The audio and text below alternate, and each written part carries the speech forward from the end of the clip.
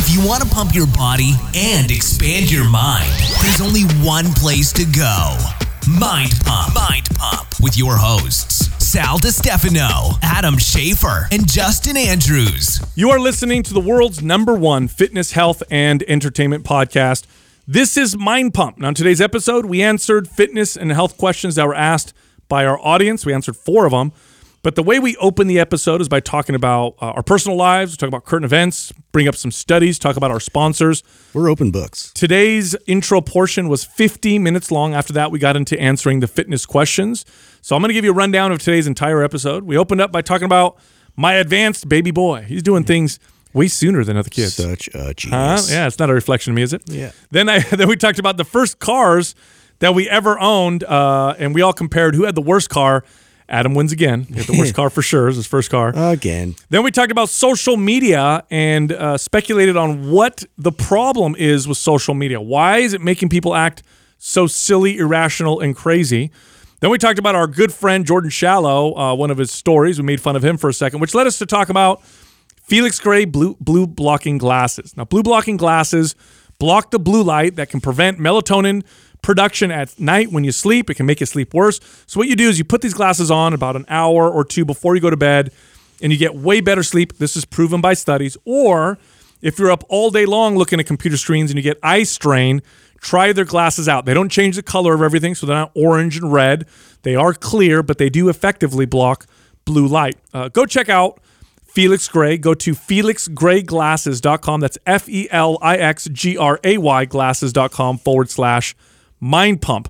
Then we talked about Adam's oatmeal in the morning. He's eating a new oatmeal. He's mixing some whey protein in it to make it high-protein oatmeal. This is actually a meal that I used to do all the time with my clients. Real easy way to get great macronutrients first thing in the morning. He talked about his favorite protein being from Legion. Legion is a company we work with that produces performance-enhancing supplements, protein powders, pre-workout supplements, fish oil products. Great company, very, very versatile products, and everything in there is transparent. So you look at the label, what it says is what it has. Go check them out and use the Mind Pump code to get 20% off. Go to buylegion.com/Mind Pump. So that's BUYLEGION.com/Mind Pump. Use the code Mind Pump, get 20% off, or if you're a returning customer, get double rewards points. Then we said happy birthday to Justin, who just turned 41, Yay. which led us to talking about our favorite decade that we've ever lived in. Then we got into the questions. The first one, this person wants to know if you should switch up the exercises that you do in trigger sessions or if you should keep them all the same. So those of you that follow MAPS Anabolic know what trigger sessions are.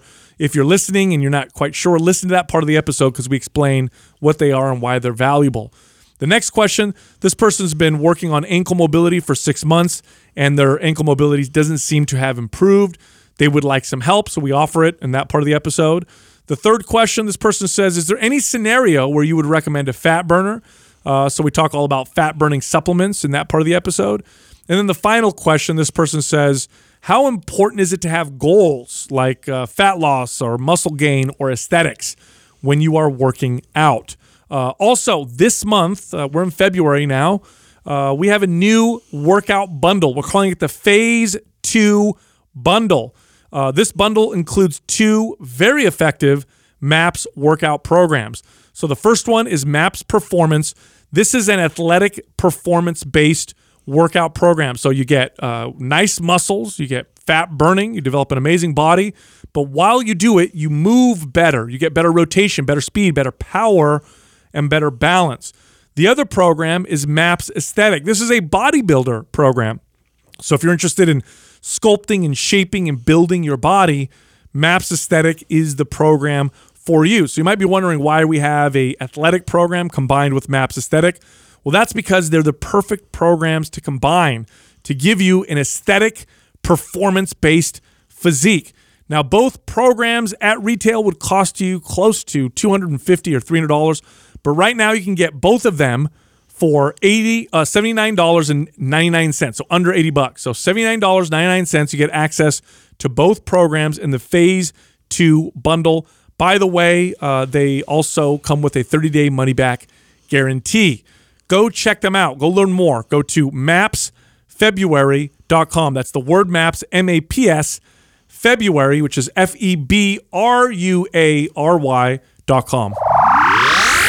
T-shirt time! And it's T-shirt time. Oh, shit, Doug. You know it's my favorite time of the week. Yes, it is. We have 2 winners for Apple Podcasts. We have 1 winner for Facebook. The Apple Podcast winners are eGreg09 and Daniela Florida. And for Facebook, we have John Campbell. All of you are winners. Send the name I just read to iTunes at mindpumpmedia.com. Include your shirt size and your shipping address, and we'll get that shirt right out to you. I know every parent thinks this with their kid, but I think my baby might be just super advanced. Yeah. Superhuman almost. I think right? so. Yeah. Weird. No, you I don't saw have that video. He just decided to roll over. Yeah, he'll do something, and then I'll look up. Jessica's like, "Don't do that," and I'm like, "No, I want to see what the average age is for when kids are supposed to do what he just did, because I want to see what's going on."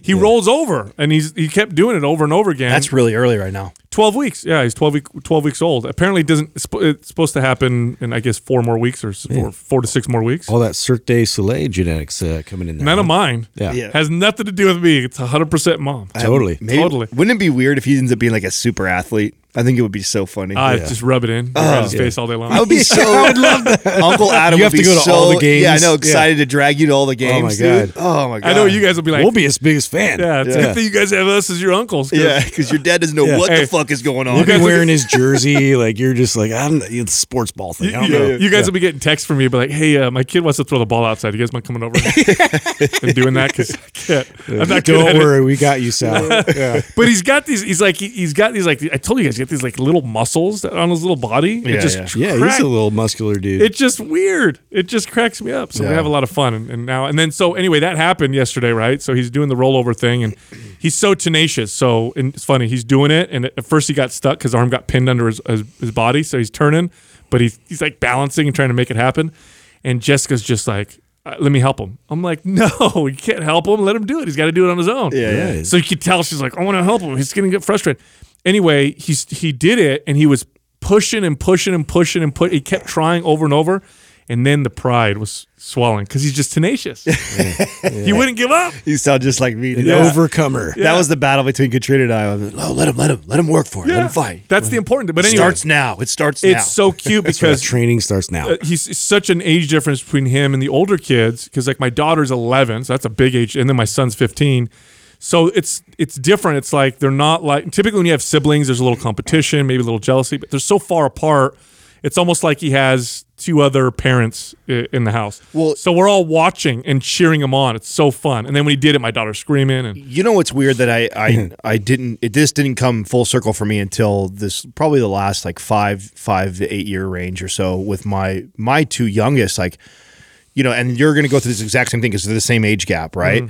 Is Aurelius is not going to remember them in the house. maybe. Not maybe. He won't really. Like Well- very, very little. Like my brother and sister, like, Well, of hold course on. they remember me. You moved out at what age though? 17. I was out early. I doubt either one of my kids will move out by that time. You know, I think they'll probably be home until they're in their early 30s. 20. No, I'm not that Italian. I was going to say, I don't know. That would have been That's if like I a didn't cultural thing. If I didn't get married early, that would have been me for sure. No, I think they'll be there for. But even then, if you figure, even if my daughter's home for another 10 years, he'll be 10 when she leaves. Yeah, but a bulk of that right. is, and when you don't fool yourself to think that when she gets 16 and licensed, like she's not like that's what happened with me was by the time they were old enough to really know me, or I was off doing my own thing all the time, and so we didn't really even though I remember every diaper I changed, every time I put in the bed, all the quality time I spent with them from 1 to 6.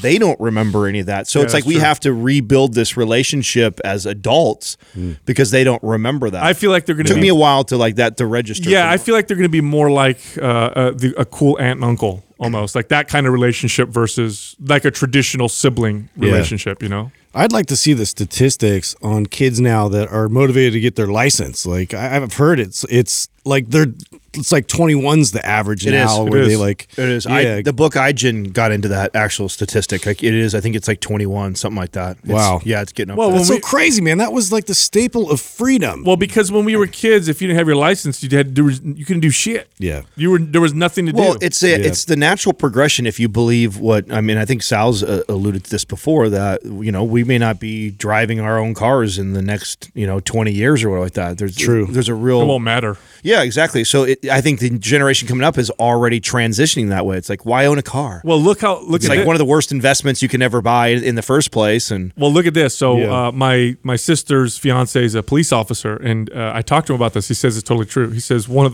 the number one deterrence to car theft is if you have stick shift. He goes, if your car's stick shift, That's it ain't going to get hilarious. stolen Oh, because that's great. people don't know how to drive stick. Yeah, it's a foreign anymore. animal now. Yeah. It's my kids have never seen. I don't think they've ever been in a car that's stick shift. So that's to funny. them, it's totally Dude, weird. how long did it take you guys to master the stick shift? That's how I took my drive. That's the first car I drove. That's Yeah. how I took my test. yeah, I learned at 14 on a stick shift. Yeah. Yeah, we lived out in the country. Just as I was 30. I just learned. Yeah, that's really hard. That's all we had, though. I mean, when I was a kid and we lived out in the country, like, my parents let me drive the car. The around. tractor? Well, actually, no, the tractor didn't come until a little bit later. But That's I a tricky clutch. that I tractor. learned on a stick. I actually, that's a vivid memory of me the first time getting to drive the stick and trying to remember the clutch and the shift. And when I would do that, I would look down and, then you'd veer into the other side. I mean, you're on the middle of the country, so that's why we could do that stuff, right? So my parents weren't worried about taking me out to do that. Well, I learned how to operate like the basics of clutch and gears and all that stuff with a motorcycle. So when I was a kid, my dad had bought one of those 50, like those little mini bikes or whatever, and so it's like a little dirt bike, and it had a clutch and everything. So that's how I learned the basics of how to push a clutch, how to downshift and that kind of stuff. Yeah. So then switching to a car was super. My first car was a Dodge Colt. Oh, yeah. Yeah, stick shift, just a piece of shit. Yeah, But I had a little Honda Civic that was like, one of those really old, like brown, just ugly turd of a car, right? But it was my brother's first car that he was learning how to do stick shift. And so we would go to this like abandoned lumber yard. And I was 13 and he was 15. So, my dad was in there and we tried after that to go out back to, just drive on the road. And there was all these like girls walking by. And I remember he stalled it and like my dad gets out and he's like, go around. He's just learning. And my brother's like just hiding, because like all these girls are just like laughing as they walk by. I was mortified for him. So my Dodge Colt was the car that my mom had drove forever, and so my parents gave it to me, and I just wrecked. I mean, I just destroyed that thing because here's the thing for people listening right now: the fun of driving a stick shift car, even if it's a slow piece of crap, is you can make it a lot of fun. You can do things with the engine, and you can downshift and just even if it's you spin donuts and so that's what I was doing, and I just ruined the clutch. I ruined the whole thing in that car burned it up. Yeah. Before I moved to the next car, which was it was a Toyota pickup. Actually, my favorite car I ever owned was my second car, Toyota pickup. Oh, yeah. Love that thing. What was your first car again? my first car was a Toyota Camry, so it was the hand-me-down. It was a 1987 turd brown Toyota Camry. You guys had your turd brown car. No, it was a turd brown, and it was It like was the style back It was then. a faded turd brown too, because it had been the sun. It wasn't had even a bleached. fresh turd. Yeah, And then the headliner or whatever was like hanging down, so I couldn't even see out the back. This thing was like that. It had busted out tail light. It had the trunk lock had been a drill bit gone through it because my parents locked the keys in there one time. It had 4 different tires and rims on it. It had mildew inside of it because they left a window open in the winter and it got rain inside, and so the inside smelled like mildew. Oh, yeah. It used to kick out a second gear, so you'd be driving in second gear and all of a sudden, poof, kick out into neutral. The engine go up. Yeah, so that was my first. That's awesome. Yeah, that was my first car. My second car only came because my parents grounded. I don't know if I've ever shared this story on the podcast. Oh, yeah, I remember. I know you guys know this story, right? So my second car was actually a really cool car, or at least I thought it was a really cool car, an Acura Integra. That was a great car. Yeah, it was a very cool in the car back 90s. then. That was one of Yeah. the coolest cars. And it was my grandma totally like spoiled me and got it, right? So it was so what happened was my parents grounded me. I was late for curfew or something. I don't remember what it was. It was like something stupid. And I was grounded. And the grounding was for the next month I had no car. And I worked, you guys know this, at 4 o'clock in the morning before school, milking cows. So, and that was like a good, I don't know, I think it was like 7 miles or so, 5 to 7 miles. So you got to walk, buddy. Oh, so I rode my bike. So I'd ride my bike. I had to get up at 3 o'clock in the morning to get there in time to be there, riding my bike to school. And I remember I did that for like a week or so, and I broke down on like, day 10 or whatever, because on my way at 4 o'clock in the morning, my chain broke. So my chain breaks on my bike, and I'm like just distraught. Demoralized. Just totally demoralized, knowing that I have miles to go still. My chain breaks. It's 4 o'clock in the morning. Who do I call? I call my girlfriend, and my girlfriend came and picked me up, like, because she had her license before me. So she wasn't that far from where I was at, and so she woke up at 4:30 or whatever time it was around there. Came, picked me up, took me to work, and I called my grandmother that night, crying and saying, "Hey," at that time I had about $1,000 saved up, and I said, "Grandma, I'm crying, telling her the story of what happened. Mom, Dad, they took the car from me. This is the situation. I've got work. I really need my own car, and I just wanted to be able to go to work and do that." And my grandma was like pissed, like, "They took it from work? They took it from you to be able to go to work? That's ridiculous." And she's like, "I'll be there tomorrow." Like, and she drove down from the Bay Area to come see me. And I said, "Listen, I only have $1,000. I was thinking I'd get like a, $5,000 or $10,000 S10 Chevy pickup that's used, and if you co-sign for me, I'll make the payments." And so we went, and when we went to see that, she's like, "I'm not buying you some broke down used car that's going to break down in 3 years on you anyways. Let's go get something new." And I was, of course, as a teenage boy, you're like, what? Yeah, what? Like, eyes light up. Well, what do you want? Well, I have this car. It's like a dream car for me, which I took her over to the Acura Integra, and she bought it while we were there. And it was like, that's when I came home, and my parents fucking flipped a lid. They flipped a lid, and they said, you either have, you have 2 choices. Either one, you take the car back, and you get to live here, or if you get to live in your car. Yeah, or you get to live in your car. And of course, a teenage boy, I go, cool, I'll just live in my car. Cool, yeah, so I went back to my bags. I went back to my bags and threw it in, not knowing where the fuck I was going. I just threw my bags in there, and then I took off to a That friend. wasn't the same red one that you had, Yes. was it? Really? Yes. No shit. Yeah, I had that for that long. Wow. Mm-hmm. Yeah, so I remember that. I had that car all the way until I remember when I finally got another car, because I was like, okay. Then you modded the hell out of it, I'm sure. Right? Oh yeah. As a kid, how I got the car back, right? So my parents had me arrested as a runaway. By the way, if you're under 18 and you can't just run away, if they want to, they can call the cops on you. So they had me arrested. Damn government getting in the way again. So they had Technicalities. They had me arrested over that. I got chastised by this cop, thinking that I was just this terrible bad kid. I had to my grandmother came, picked the car up, took it back to San Jose, and it stayed there for almost a year in her garage, never being driven. And my parents made all these, like, you need to have a 3.5 GPA, and you can't do this, can't do that. And it was I went on this kick for a while, like I was not speaking to them, like I'm not going to speak. I was like sitting at dinner, like silent, like I went weeks, man. like no, like I hated them. I hated them for this. And when I turned 17, they started to let up when they saw that okay, this kid is like, he's so angry about this, like he may leave us and never come back. I was determined that way. Like I was so hurt and angry at that time in my life with them. Of course, for other reasons too, that I was telling them, like, when I get out of here, when legally I can leave you guys, I'm out and I'm never coming back. And so they started to like really loosen up on how strict they were towards that like final year, and let me get the car back, and I got to have the car, and then I was working. Every paycheck I had probably went into modifying it and making it the way it was. Damn. Yeah. That's a great car though. Oh yeah, I mean, I had it all the way till like 150,000 miles. It got stolen. So so it got stolen way later, right? Way later. It got stolen. You're the only person I know, by the way, who's had how many cars stolen? I've had 2 cars stolen. Just 2. Okay. Yeah. That's still a lot though. But it was all around that place that you lived. Yeah, both stolen from in front of my house. Yeah. So different houses though. So one house, one was in a gated community. Yeah, these angry ex-girlfriends don't just key cars anymore. Huh? No, yeah. They just steal them. That I've had also, right? So I've had a car key from an ex type of deal. I've had So what was going on in my neighborhood, the way it got stolen was because I lived in a gated community.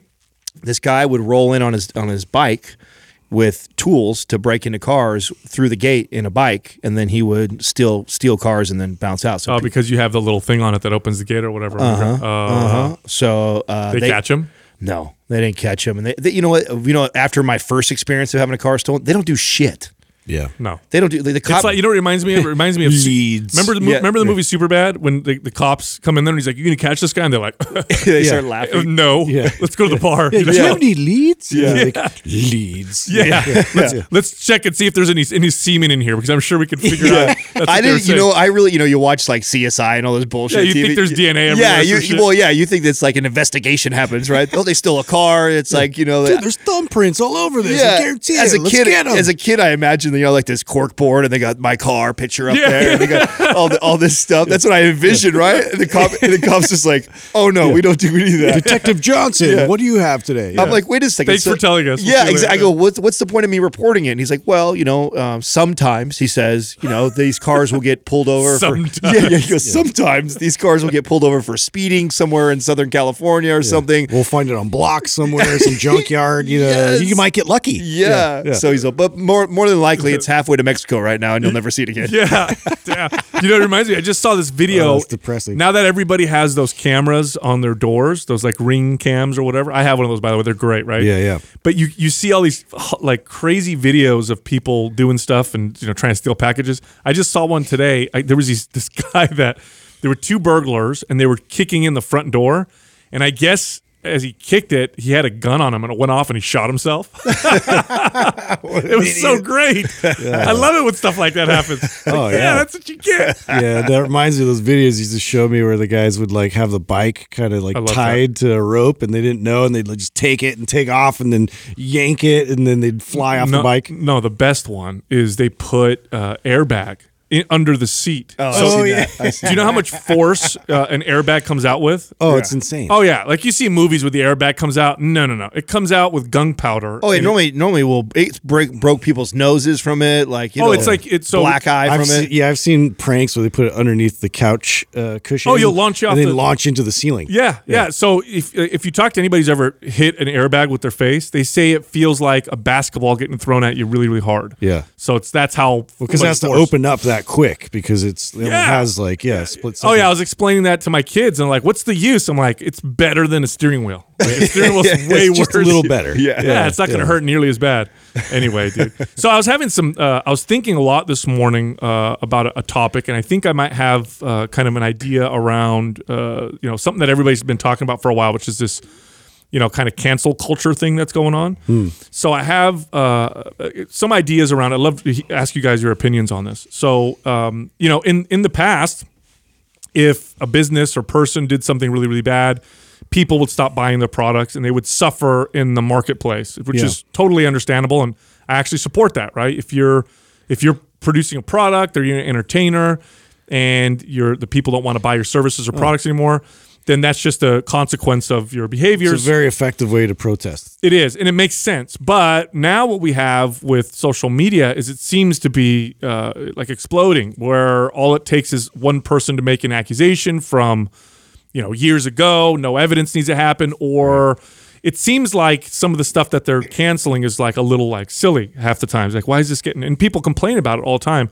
So I've been thinking about this, and so I looked up. Are you guys familiar with mob mentality, the psychology behind mob mentality? Yeah, it's a very interesting phenomenon, right? Like it actually will take over people's thought process. Like somehow, is it something to do with like kind of reverting back to this animalistic sort of way of reacting? It's a distinct psychological phenomenon that happens with people. Now we've all experienced. Isn't there a study on that where they show like where somebody goes over and they go dance in a group and stuff like that, and then everyone starts to feel left out, and so they just people keep going into the group and adding. There's lots of studies on it. That's one of them, right? But we've all experienced mob mentality or the feeling around it. Like if you've ever been to a concert, right, or you feel it in the air, honestly. Or you church or a sporting event where everybody gets riled up and gets excited. You feel lots of emotion. So there's some positives to it, but then the negatives are very interesting. There's a couple studies that I brought up to talk about. So there was one where volunteers were told to randomly walk around a large hall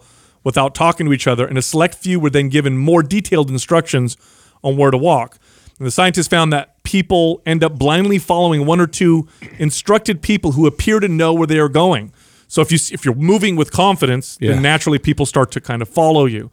So there's that. Then there was another one where they showed that people were more likely to give something a thumbs up or a like. They were 32% more likely if it already had a thumbs up. And the more thumbs up it has, the more likely they are to agree with that particular statement. And so what you have with social media is this, you're connecting to so many people and you see so many people doing things that I think what it's doing is it's enhancing mob mentality.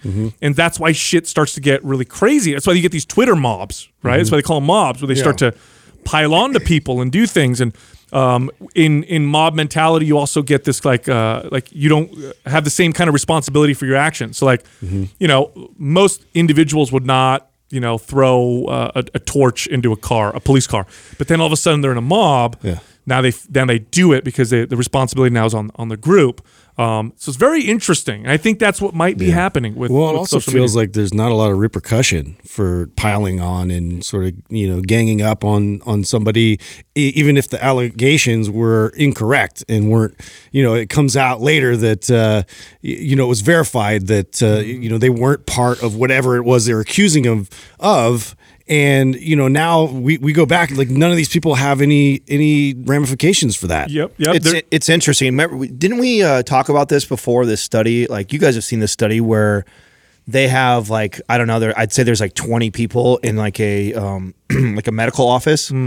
And when they come, like the person comes in to ask the next person, they do like a buzz and then someone stands up. Oh, everybody stands up? Yeah. They're all actors? Yes. And then before you know it, the person starts copying them all? Yeah, then all of a sudden you notice like this person who's not in on it just does it because they see everybody else doing it. It's Right. They want to fit in. So I've noticed this on my Instagram, which still appears to be somewhat shadow banned, but whatever. I'll do some kind of a post that's I know is a little controversial, but I'll make an argument and I'll do it in my story, right?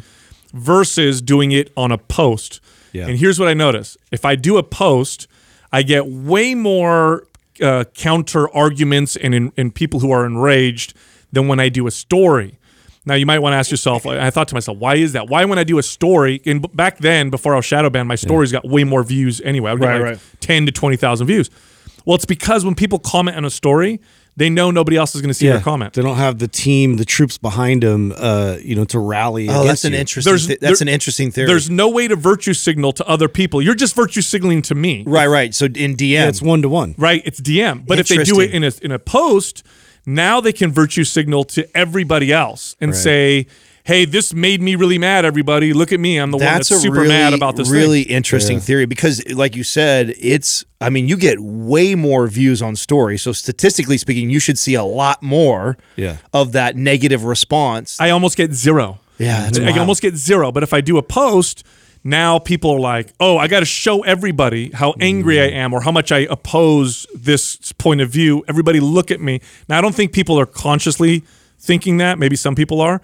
But it is very interesting how we get into the this phenomena that happens. It's they call it de-individualization that happens, and I think social media is enhancing that. That's one of the big problems. I wonder too, and I know this isn't like as much of a factor, but also that the story it disappears. You know, it kind of moves and then you transition over versus, you know, a static image that's almost like more of a statement. Oh, I see yeah, what you're but saying. it doesn't matter though. There's 20,000 Yeah, people. 20,000 Yeah, like I views said, to, not as much of a factor. to 2,000 or 3,000 views. Yep. You know what I'm saying? So it should, based off of that alone, technically the story should get you way more controversy because of just the percentage of people that are watching it. You are commenting, and when you're commenting, and it's a public comment. It is, and think about this for yourself. Even when you comment, you are aware that not just the person posting it will see your comment, but that other people are going to see your comment. And so now all of a sudden you're making a public exclamation and you know there's a lot of people around you. So that mob mentality starts to kick in. And this is that whole virtue signaling. And virtue signaling isn't just, hey, look, I gave a homeless guy money, therefore I'm a good person. It's also, hey, I'm enraged by this thing. Yeah. Because, oh, look, I'm not a bad person because I'm mad at this thing. Yeah, Well, and it's just instead of actually going and doing something positive Nobody about does it, anything. they just look at me. Everybody from their perspective right now thinks they're part of a righteous cause. I've just noticed that there's a lot of that out there, regardless of what it is. It's, you know, for some reason, it just feels like the need to put their voice out there, really be adamant that, you know, I'm opposed to all these things that are pretty fucking obvious to the rest of us. That point, though, that's also what gives me empathy, though, right? So I really really truly believe, because I have friends, very, very close friends that have very opposing views that I do, like politically, religiously, like socially, like we're on opposite ends of the spectrum. And I know they're good people. And so where my empathy comes from that statement is that I think that most people believe they're coming from a good place. Yes. Yeah. I think they really do believe that the argument or what they're standing for is a good cause. I don't think they can see the trees within the forest. Nobody thinks they're a bad or evil person when they're doing something. Everybody thinks that they're doing something good. And in fact, if you think about the emotions, the problem is that they think everybody else is evil. Yes, and now here, think about the emotions that are most easiest to manipulate are feelings that you think are good. So no, but I'm being empathetic. I'm being righteous right now. So you don't back down. You don't back down because it's an emotion that you think is good. This is virtue. I'm showing everybody how good I am, or I'm enraged by this. Whatever. Look at me, type of thing.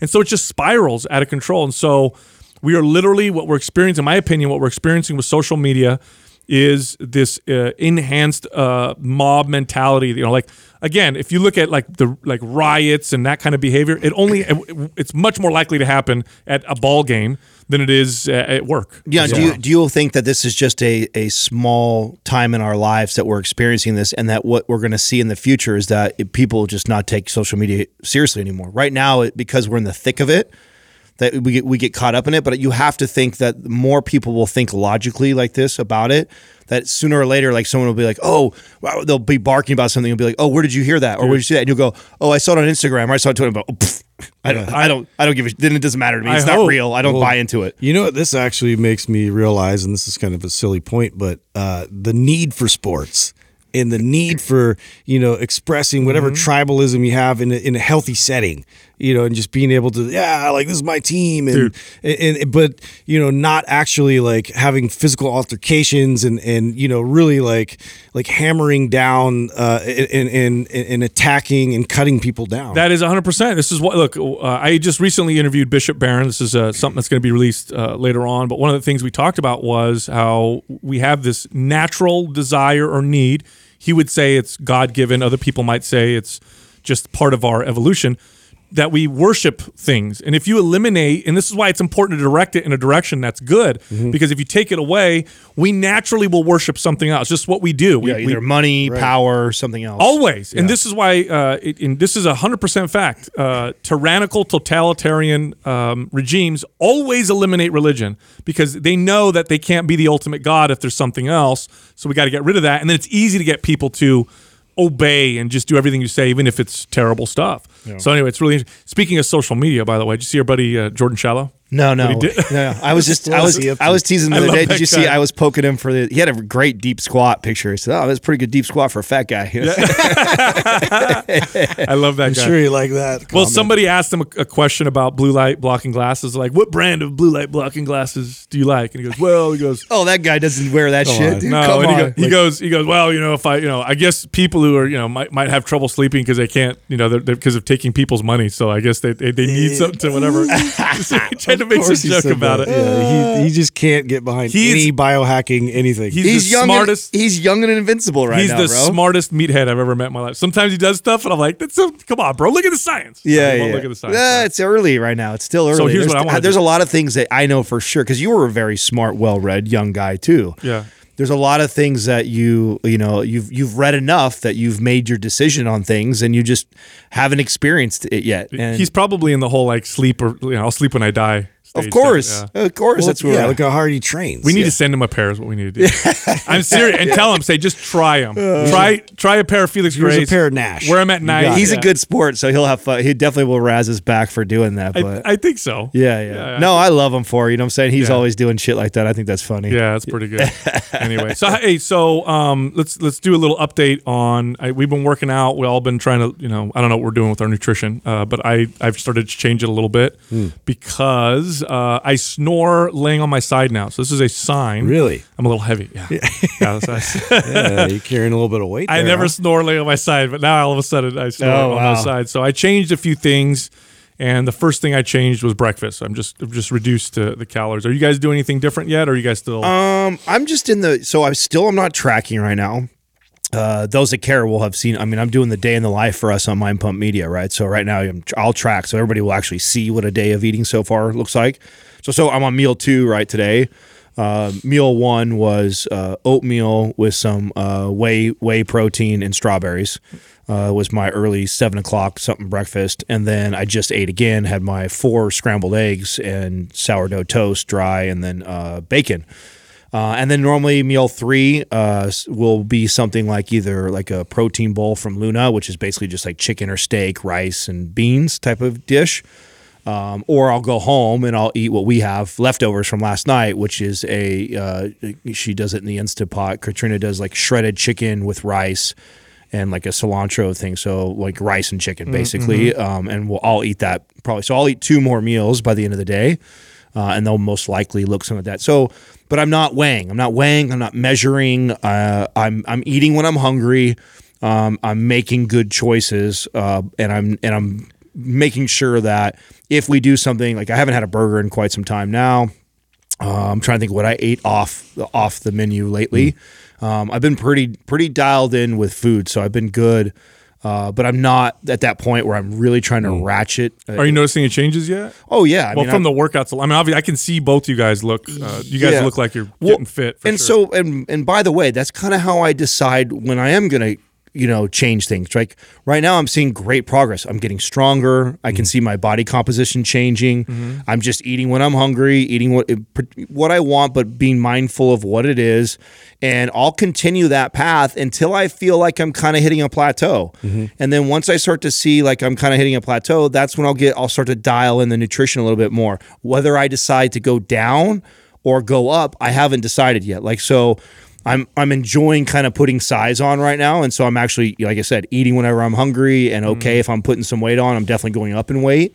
But I'm also noticing some things that I'm not liking, like my joints are talking to me a little bit. I had to back off some of the volume. I've noticed like a little bit of range of motion going away because I'm starting to get a little bulky. So my legs were achy. I was complaining that to you the other day, Sal.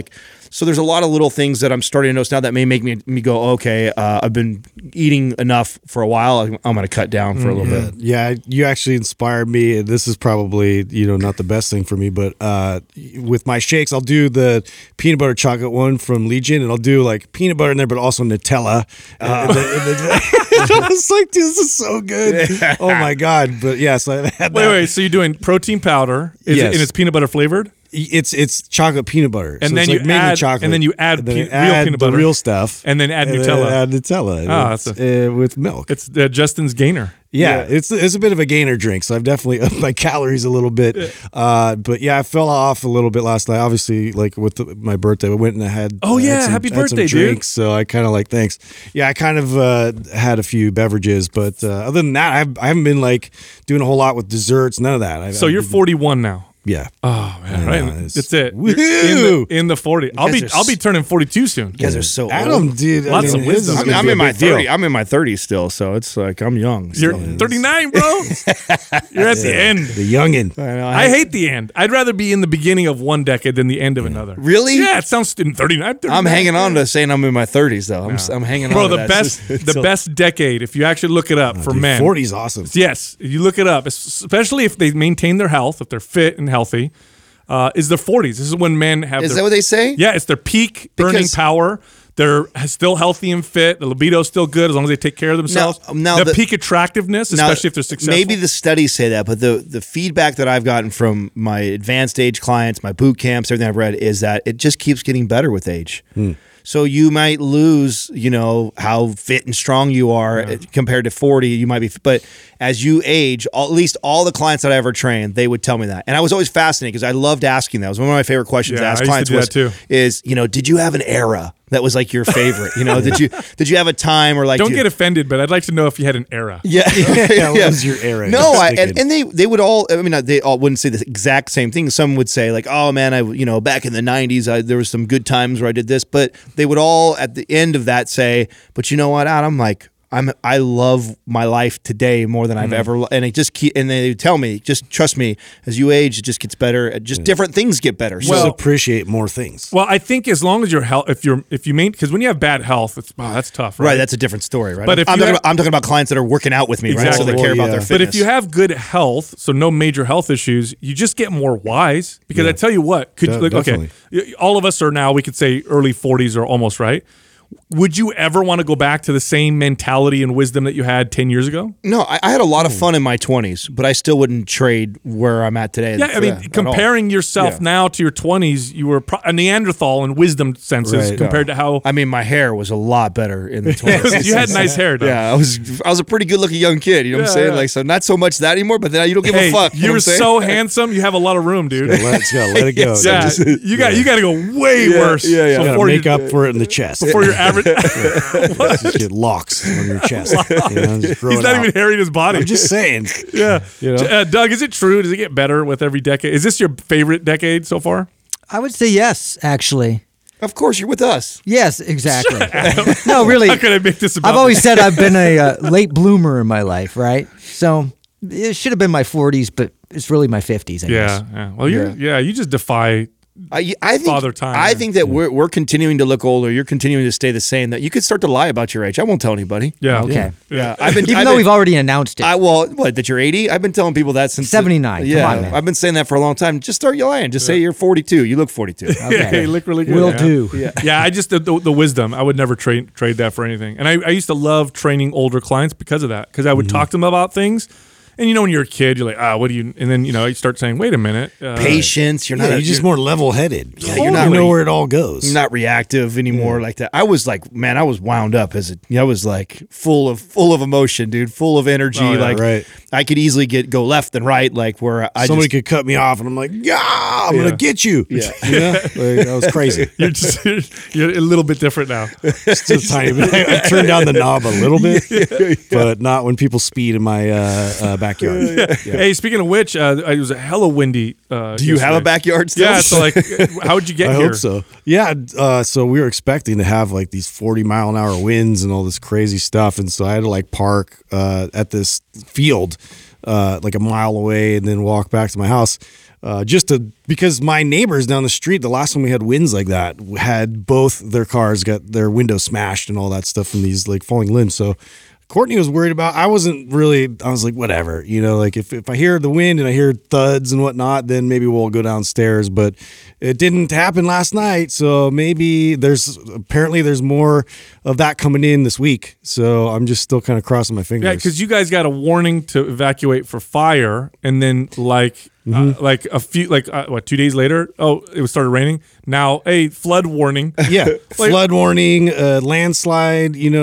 Flash flood stuff. Because if you think about it, all of the trees and everything that was holding the soil together and all that is it's just gonna come through with. It's supposed to be 12 inches of rain, and even more today and tomorrow. So it's just we're gonna see a lot of crazy stuff. Now the thing I find most interesting about this is that you love every bit of this. Even with this weird year that you've had of having to evacuate your house and fucking fires twice coming after you, now a flood. It's been really intense, dude. And you're like, nah, still like to live here. I got love for it. Honestly, it hasn't ever been like this. There's been a few bad, windy, kind of rainy seasons and whatnot, but it hasn't been this apocalyptic. And so I know it's not always going to be like this. And I know it scares a lot of people away. So that actually makes me even more this is my place. So you guys go away. I feel like I have a picture of a tree branch through your fucking roof. It's on my Instagram.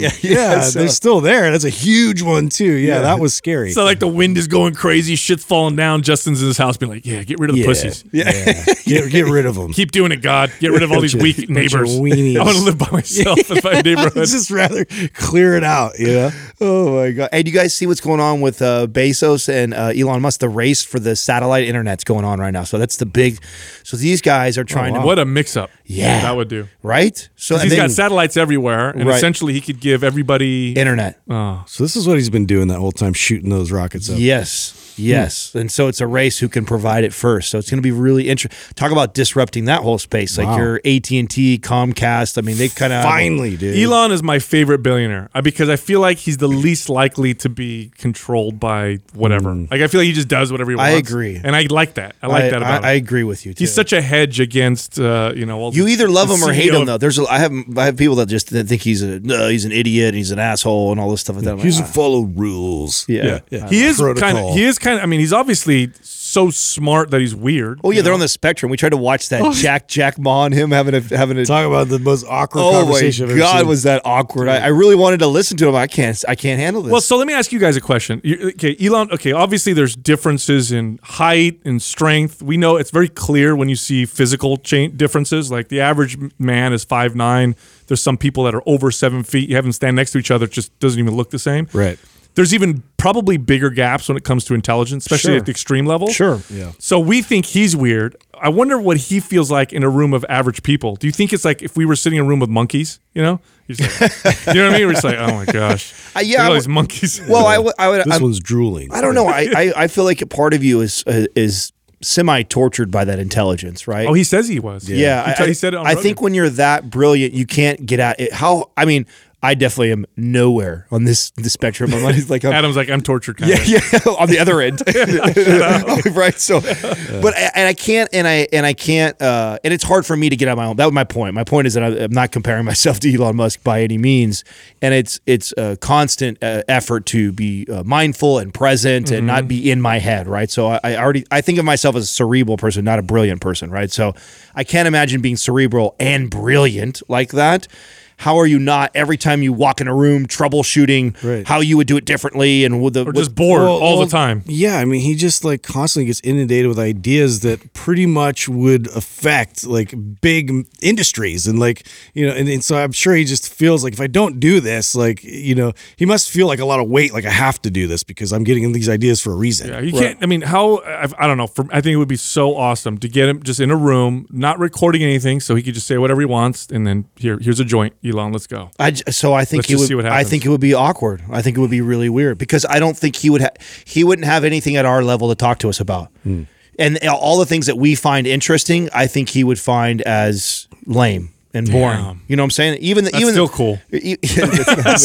No, Elon, how stupid am I? Yeah. It would be boring. I really believe it would be boring. Probably. I think that he's so far on that spectrum that I don't know if he can just let his hair down and have a fun. Who do we like? We normally like the people when we interview someone, which by the way, we've had some brilliant minds and amazing people come through the studio. Yeah. My favorite are the people when we hang the mics up, no matter, I don't give a fuck how smart they are, how many books they wrote, whatever. Just the down-to-earth person. Yeah, of course. I enjoy that conversation. I do, though, like the really deep conversations with people who are just so brilliant that I catch myself listening, getting lost. Yeah, so I enjoy those interviews. Yeah. So I enjoy it. Like, there's been a handful of interviews where we've interviewed somebody, and I'm not thinking about interviewing them. I'm just listening to what they have to say because of how brilliant they are. But those people rarely ever are the ones that when we hang the mic up, I think are normal people. Those are the ones that are kind of weird and different that have this crazy, brilliant shit that I love to listen to. Yeah. But it's not somebody I would hang out with. Yeah. I can see what you're saying. I still think it would be hanging out with them all the time might be like that, but one time I think it would be really cool. So anyway, you hear me, Elon. Yep. Yeah. Let's hang. This Quaz brought to you by Organifi. For those days you fall short on getting your organic veggies or whole food nutrition, Organifi fills the gap with laboratory-tested certified organic superfoods to help give your health and performance the added edge.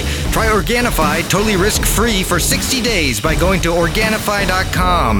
That's ORGANIFI.com. And use the coupon code MINDPUMP for 20% off at checkout. First question is from A. Wenman. How often should you switch up your exercises used for trigger sessions? Should you always be doing trigger sessions or phase them in and out of your daily routine? I'm curious, and Sal, you're obviously the creator of this. How you do this? I personally don't. I don't really switch mine up because the way I look at it is it's more about facilitating recovery and just sending a signal to that muscle.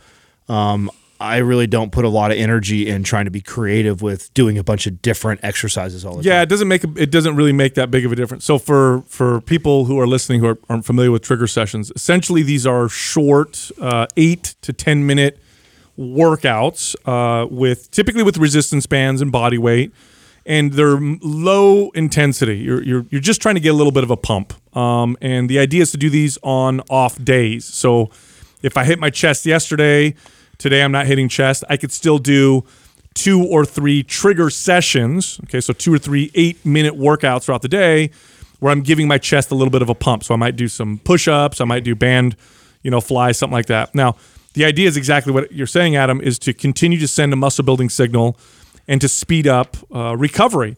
So it really doesn't make a huge difference. Really what you want to pay attention to is don't do movements that are too intense. Mm-hmm. So trigger sessions that are real intense, now you're going to start to impair recovery rather than facilitate recovery, and it starts to kind of get in your own way. So the low intensity movements are best. Bands, I love bands because they don't damage the body as much as weights do, or as much as body weight exercises do, or machines. They're super convenient. And I like to do trigger sessions for just kind of the whole body, kind of send that signal to the whole body. It's one of the more effective, I guess, ways to augment your workouts that I've ever seen in my entire life. Anytime I've ever been consistent with trigger sessions, I see my body change very, very quickly. Like within a week, I notice a difference. So that's essentially it. It doesn't really matter. You don't need to change up the exercises too much. If you're doing trigger sessions for your upper body, you could do the same ones all the time, as long as you're getting a little bit of a pump and you're not overdoing it and you're doing them frequently, because that's the important thing, is doing frequent, then you're good. Yeah, this just takes me back to when we were like first starting the podcast and I was going through that transformation, and you guys are trying to coach me on trigger sessions, and I was definitely overdoing it with intensity. Is just like an old habit that where you just go into a workout and you just want to smash your way through it and do all the reps and okay, what else do I do? But it wasn't really monitoring the amount of intensity that I was applying into that and not reaping the benefits of it. Really,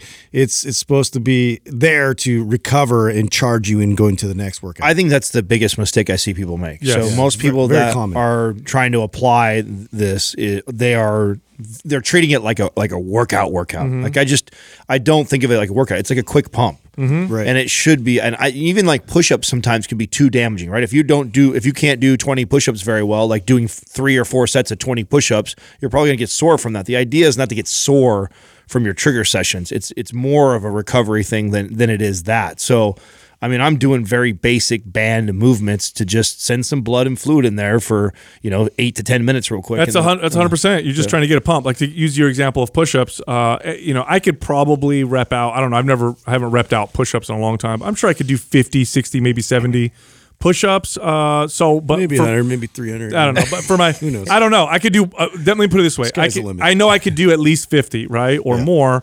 My trigger sessions would be about 12 to 15 push-ups. Right. Just to give you an example. Right, 2 or 3 sets of 12 to 15. Yes, and again, I'm just squeezing. I'm trying to get a pump in the muscle. That's the focus. The focus is not, can I get a workout? Can I hammer my body? And so now, how would you do this in your routine? Well, if you're following 3 full body workouts, Monday, Wednesday, Friday, then you would do trigger sessions on Tuesdays, Thursdays, Saturdays, and Sundays. You could do them.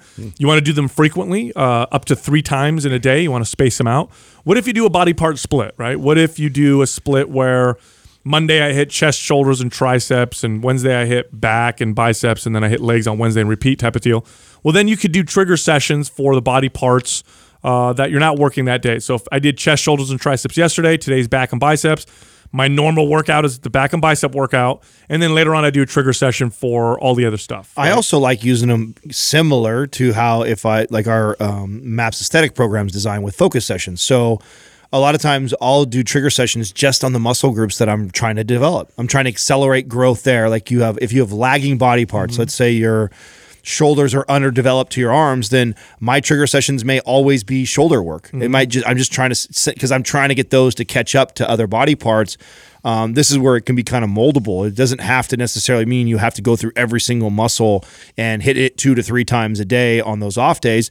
If you're really trying to develop an area that's lagging, like that's a great thing to do trigger sessions for. Focus on those muscles. And I've experimented with, because I trained lots of clients and had them experiment with this before I ever put it in MAPS Anabolic, and I've experimented with weights, with body weight, with machines, and with bands. And for everybody, bands was the best. Bands just produced, for trigger sessions, bands produced the best results. Least damaging. It is. So just stick with that. Next question is from Catherine Health Journey.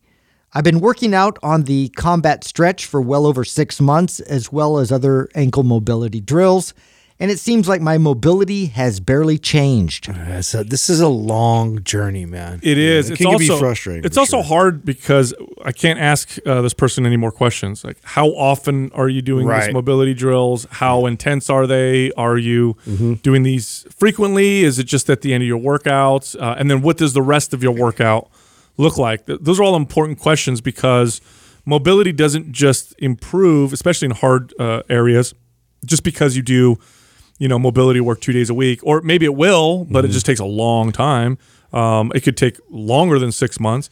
Mobility is best done, work is best done daily, every day on that area if you really want to see an improvement. Yeah, well, I think those are all valid questions because I would assume, and I've talked to some people who have, listen to the show and we talk a lot about like priming before the workouts, but really that's just a fraction of the day. If this is a corrective need with your ankle, this should be something that you're applying as frequently as you can think about it throughout the day with, low intensity, but it's just a signal that you're really honing in on and you're sharpening. And if you can attach this to everyday activities, like even, after lunch, before breakfast, as you get out of the shower, like as many things as you can attach this to, it's going to have a lot more effect. I really think that the success that I had with improving my ankle mobility has a lot to do with, it was at the same time that I was working at Orange Theory.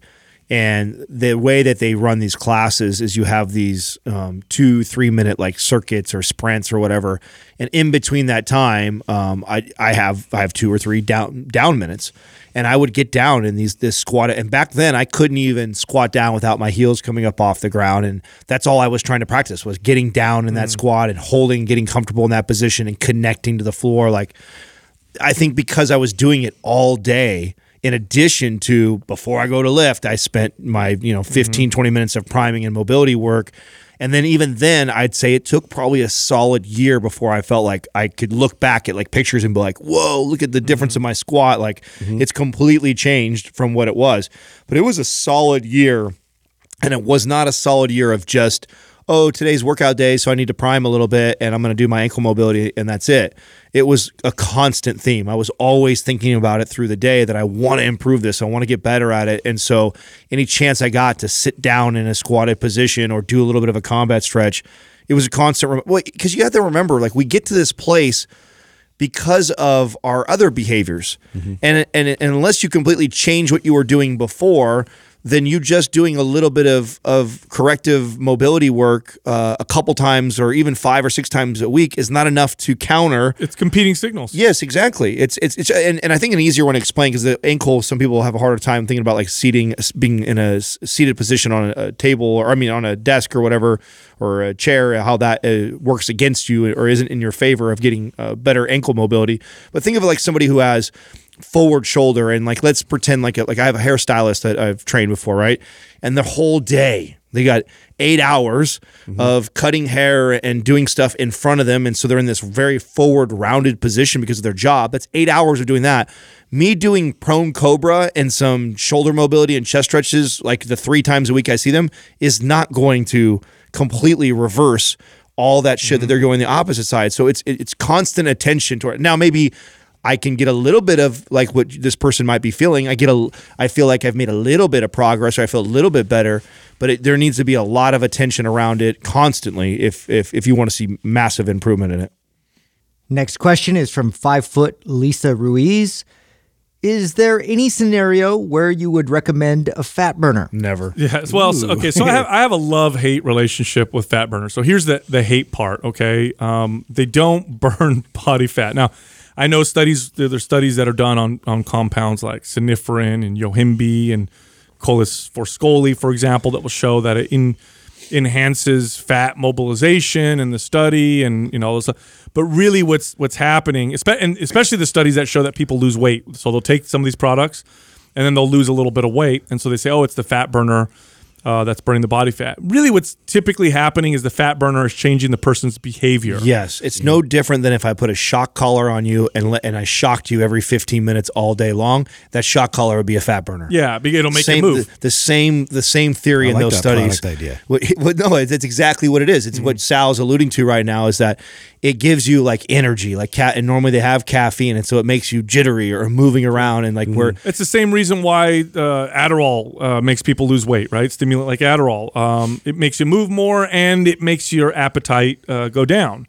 And this is where the fat loss effects come from with fat burners. Now, before you get excited and go buy the next fat burner, there's what goes up must also come down, and the body does start to adapt to these fat burners by down-regulating receptors and changing your hormones and changing your body's own natural chemical production of certain things like norepinephrine and epinephrine, to the point where, and we can all relate to this with a very common popular stimulant known as caffeine, you get to the point where then you need the product to feel normal. So if you can think back, maybe it's too far away to remember, but if you can think back to the time you first had coffee, the magic that you felt. It was like, oh my gosh, I could do everything. I'm so happy. I'm so productive. Memories. This is incredible, right?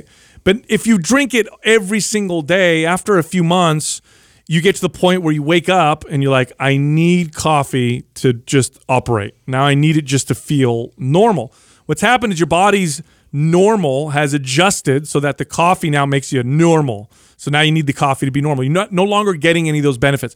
Fat burners work the same way. So you take the fat burners, you feel all the whatever for a month or two, then you're taking them, now you start to feel normal, nothing's happening anymore. Then you go off of them because you have to at some point, and then you go like through a 1 to 3 week period where you feel like garbage because your normal's down here, you don't have anything to bring you back up to normal, your body's got to readjust. That point you're making is the same reason why, too, you see the evolution of pre-workouts.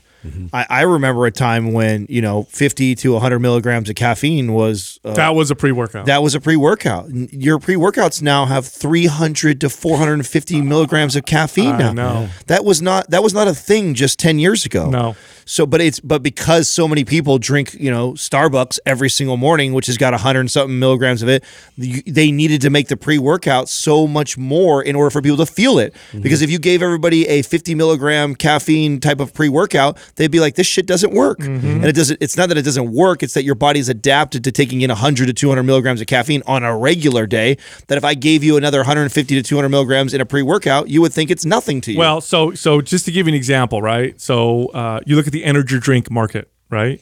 I'm old enough to remember Red Bull was the first energy drink to hit the market, and everybody was like, oh my gosh, this stuff is crazy. A normal can of Red Bull has 80 milligrams of caffeine. Okay, now we have Monster and all these other competitors. 250. Right, 200, between 160 to 250 milligrams of caffeine. Before Red Bull, do you know what the energy drink was? Classic Jolt Cola. Do you guys remember Jolt Cola? Yeah, what is that? I think 50 or 60 milligrams in that? Yeah, it was like 50 to 60 milligrams of caffeine. Yeah. It was like 3 times as much caffeine as a normal Coke. And, people would drink it and get all freaked out. And so, but now look at that market. It's exploded because we've gotten ourselves so adapted that we need more and more to feel anything. So that's my love-hate with fat burners. Can they work in the short term if they suppress your appetite, give you energy? Yes. In the long term, probably not. And the withdrawals are just look. If you feel shitty going off coffee, and we all do, you go off coffee for a week and you feel like garbage. It's worse with fat burners. There's much more stimulants in there, and going off those, you just feel terrible. Not to mention too, you're splitting hairs too. So even the bit that it does help, I mean, is negated by the extra ounce of cheese you throw on, or the soda it's you still decide the to behaviors that matter. Yeah. So I mean, it's not enough to make that big of a change. And to Sal's point, it's only a matter of time before your body's adapted to that, anyways. And so it's like it's pointless. Next question is from Fit As Trucker. How important is it to have a goal in fitness, such as fat loss, competition, or aesthetics? I think having a goal gives you a direction so you can create the structure of your program and have an idea of how you want to eat based off of your goal and sleep and all that stuff. But I think falling in love with the goal and making everything about the goal is one of the biggest mistakes people make in fitness, because if you make it all about the goal, either one, if you set the goal in a way that's not realistic and you totally start to fail hitting it, then you're out completely. Or this sounds like a good thing, but you hit the goal, but because it was all about the goal, you've lost all your wind. You've lost all your motivation. Now that I'm here, I lost my 30 pounds that I want to lose so bad. Now I need to maintain, and I haven't fallen in love with the journey. Now everything sucks and I tend to, go backwards. So goals are good, but fall in love with the journey. That's what I always say. Yeah, I think it's interesting because I think the goal itself is great for providing structure and to make your workouts effective, but at the same time you almost have to abandon your goal and be flexible almost like as you start to really get into it. And that's a hard thing to if you're very like adamant on getting to the destination of the goal versus really starting to like and enjoy the process of getting towards the goal. I think having a goal is necessary. I just don't think having a goal fits in these categories of such as fat loss, competition, or aesthetics. There's thousands of great goals for you to have, and I think it's always evolving and changing. So I think that if you're going to be successful in health and fitness, I think you have to have a goal. But it doesn't necessarily need to be anything that even comes close to fitting this category. Your goal could be, I just want to get good at squatting. That's a great goal. And it's a great thing for you to focus on for a long period of time where all you think about is, I'm going to get good at squatting. Or a great goal is, I'm going to improve my ankle mobility, like the last question that we had. Alleviate pain in a very specific joint. Right. I'm going to just, I've got all this chronic pain going on in my body. I am going to work at learning why that is, what the root cause is, addressing it and fixing it in my body. A great goal is, I'm going to dedicate this year to getting really good at nutrition, understanding what my body needs and what works for me, and tracking and paying attention to how there's a million goals that you can have. And I think it's important that you have some sort of direction and goal if you're going to be successful in health fitness. But I think the problem is that for advertising purposes, we've been cattled into these, general categories of fat loss, muscle building, be an athlete, go compete. Like, it's like, no, you can make it whatever you want to be. And it shouldn't fit in just these categories, but I do think that it's important that you have something in mind. And this, to me, is how I personally have stayed in love with fitness for as long as I have, because my goals are always changing. I mean, in the time that we've been together, I've had several different serious fitness goals that I've been going after, and a lot of times none of them fit in this category. Yeah, no, that's a good point. I've also found a lot of success with having behavior goals that end up giving me effective side effects. Like, for example, let's say I want to lose weight. Well, rather than making the weight loss the goal, I say my goal is to make it to the gym 3 days a week. So that's my goal. I'm going to focus on that. Goal. And then the behavior and resulting. I used to do this with my sales guys, right? So when I run gyms and I had sales teams, rather than giving them a sales goal, you have to hit this much money, I'd say your goal is to make this many phone calls and have this many appointments, which I know would result in. I did the same thing with trainers. Trainers were so resistant to talking about sales and money and stuff like that because they're here to help people. And so I had to figure out a way, how do I motivate these guys and girls to hit these quotas that I need so I can be successful? And so I just unpacked it and just I knew that if trainer A talked to 20 people a day, that it would result this many appointments. Yes. Fits. And so, you can set a lot of different goals. I think it is necessary to have some sort of direction. Otherwise, it's really easy to become unmotivated, because if you're just relying on the motivation for that day to get to the gym and you have no direction or no focus, you need a target. But it's like shooting an arrow. Like, you need a target to aim at, but you also need to fall in love with the process of pulling the arrow back and letting go, right? Because if it's all about hitting the target, you hit the target, I'm done, see you guys later. Right. But if you love the process, well, now you can change your goals on a whim. You can make the goals be whatever you want. But I love here's the deal. I'll never stop training or working out because I love the process of working out. But when I'm working out, I always have a target. I know kind of the direction that I'm going. It gives me an idea of what my workout and stuff should look like. Look, Mind Pump is recorded on video as well as audio, so you can come find us on YouTube. Mind Pump Podcast.